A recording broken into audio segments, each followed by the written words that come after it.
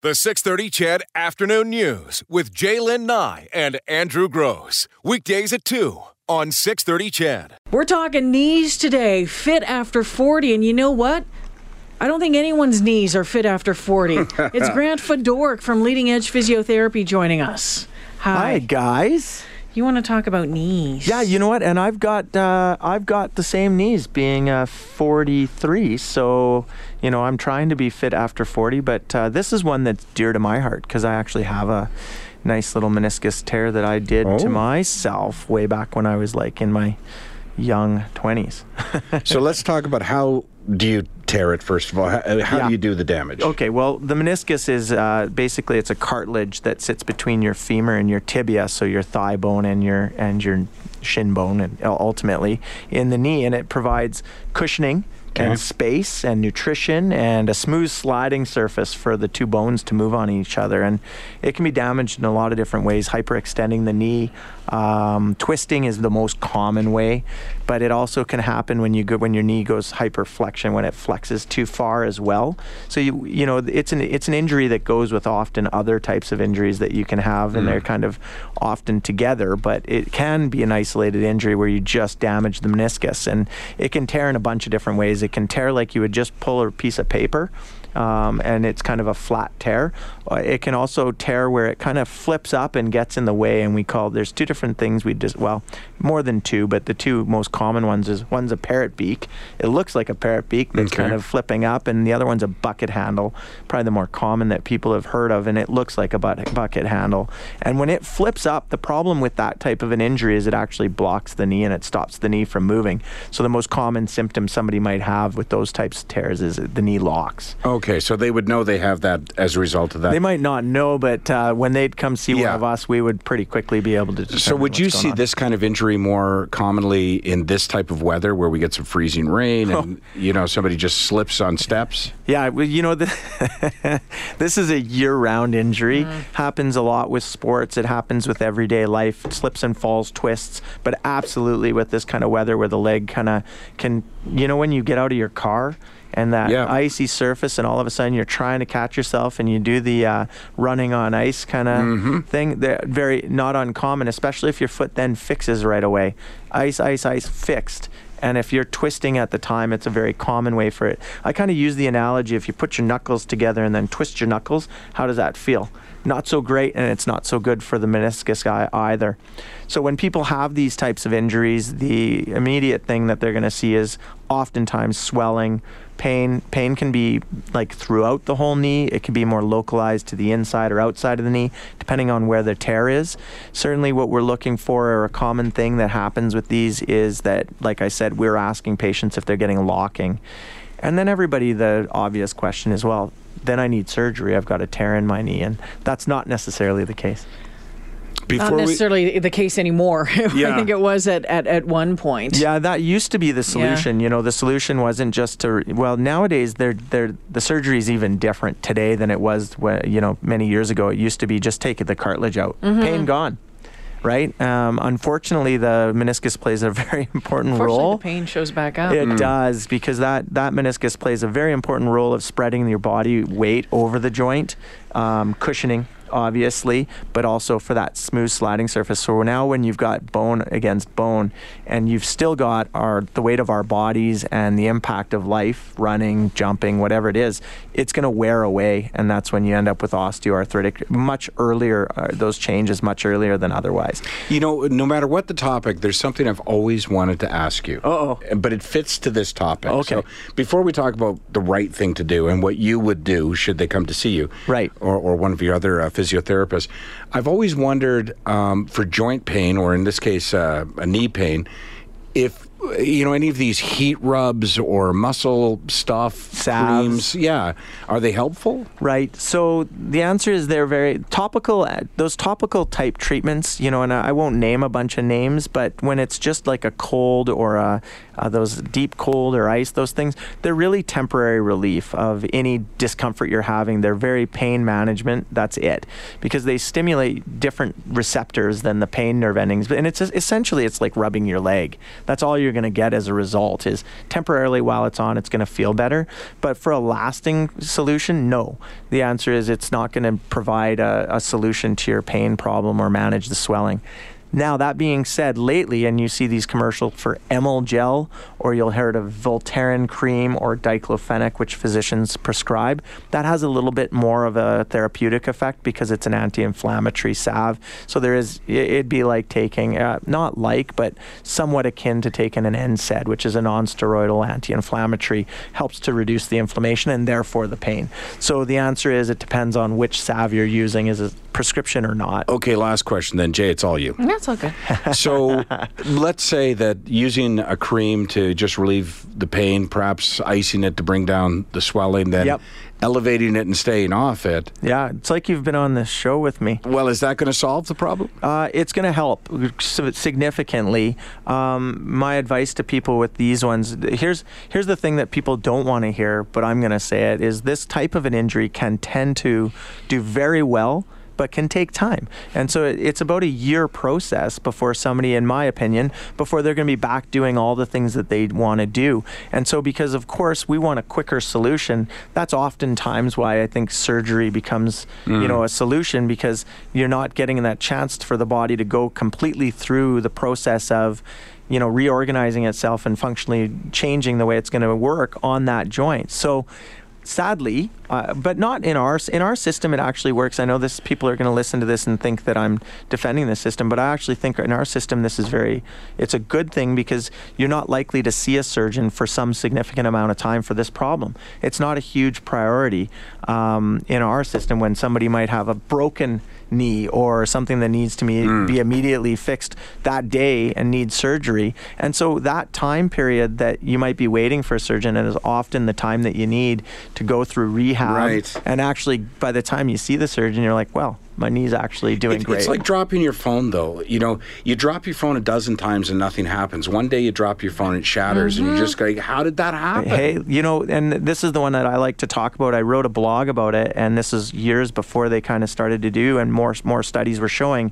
that whether you do surgery or not surgery, we're getting some similar outcomes. Now, I'm not saying in certain cases surgery is certainly indicated. We're like those ones that I was talking about. Some tears just will not, even over a course of a year, kind of give you that solution that you're hoping for, especially with rehab. So you rehab and you're still having a problem at a year, you're probably a surgical candidate. But the example of my knee was I injured it. I was playing rugby and my leg was up on another player, and quite a large player in rugby. There's props and these we call them there in the pack, landed right on my knee. And it literally, my knee went backwards. And when I saw it happen, when the whole incident occurred, I thought, I don't know if I'm going to be able to get up. I must have broken my leg. I got up and I was able to, not only was I able to move, I was able to finish the game. Fast forward 2 years later, and I'm going up and down a ladder. And that's all I was doing, was going up and down a ladder. And my knee swelled up and it started to become quite painful. It started to lock on me every time I'd go to kneel down and kind of do something like get behind the TV to work the cords. I'd be stuck. Like literally, my leg would be stuck there and I'd have to do this kind of trick movement to get it to unlock. And so same thing as a physio, the first thing you think of is, I've got a meniscus tear, go through all of the steps in the process. And, I'm a good example of somebody who, following my own advice and those around me, we kind of got it to the point where I could do everything I wanted to do. So when someone comes in to you with that, what are you doing to them? Is it the ultrasound? Is it? So they all present different, and it depends on the stage. So the immediate thing we're going to do when somebody comes is assess the knee, and there's a lot of ligaments. The knee is a hinge joint. It really just moves, forward and backward like a door hinge. There's some subtle chain things that occur right at the end of movements, but otherwise that's how it works. So when you look at it, it's very clinical. You can come to a good solution or a good get a good idea of what's wrong with that knee clinically. Everybody wants an MRI, and really, if you rule out a fracture with an X-ray, the rest becomes clinical, and that's how we manage them as well. So they come in, determine that whether any other ligaments have been damaged, whether in fact we think that there's a structural change in there, like a fracture. If we did, we'd be sending them back to the doctor for an X-ray. And if we've kind of isolated it down to a meniscus tear and it's acute, we're doing all the things that we need to do to get that swelling under control, get your range of motion back slowly, start progressively weight bearing, strengthening, all the things that we talk about with the other injuries that we've done.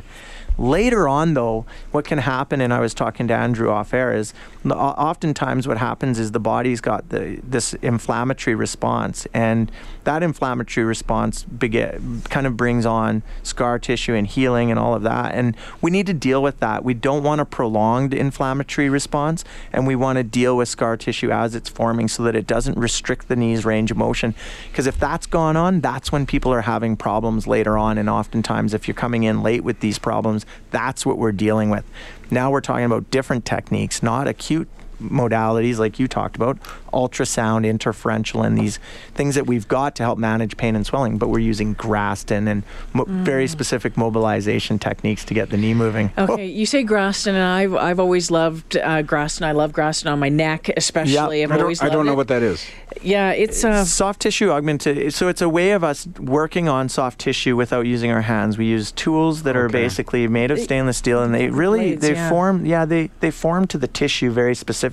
So we can use them much, I wouldn't say more effectively, but like we would use our hands, but they kind of meet the contours a little bit easier, and we can sometimes be a bit more aggressive because they're an extension of our hands, essentially. And I think people either love it or they hate it. Sure, depends on how it's being used, when it's used, and for what reason. And so we need to take a break here. And when we come back, though, I want to talk to you about using something like that on a knee, where if you have an injury like that and you're dealing with that, a lot of people don't want you even touch the darn thing, number one. And number two, do they still drain knees? Still lots of questions to come.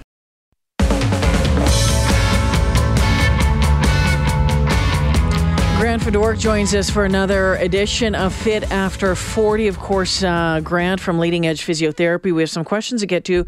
My question was, do they still drain knees, number one? And what do you do when someone who's had a knee injury doesn't want you to touch their knee? Because that's a real thing. Absolutely. Oh, yeah. Well, if they'll hear me, I'm loud. They'll hear me probably if all the mics were as off. long as we can hear you. That's the important thing.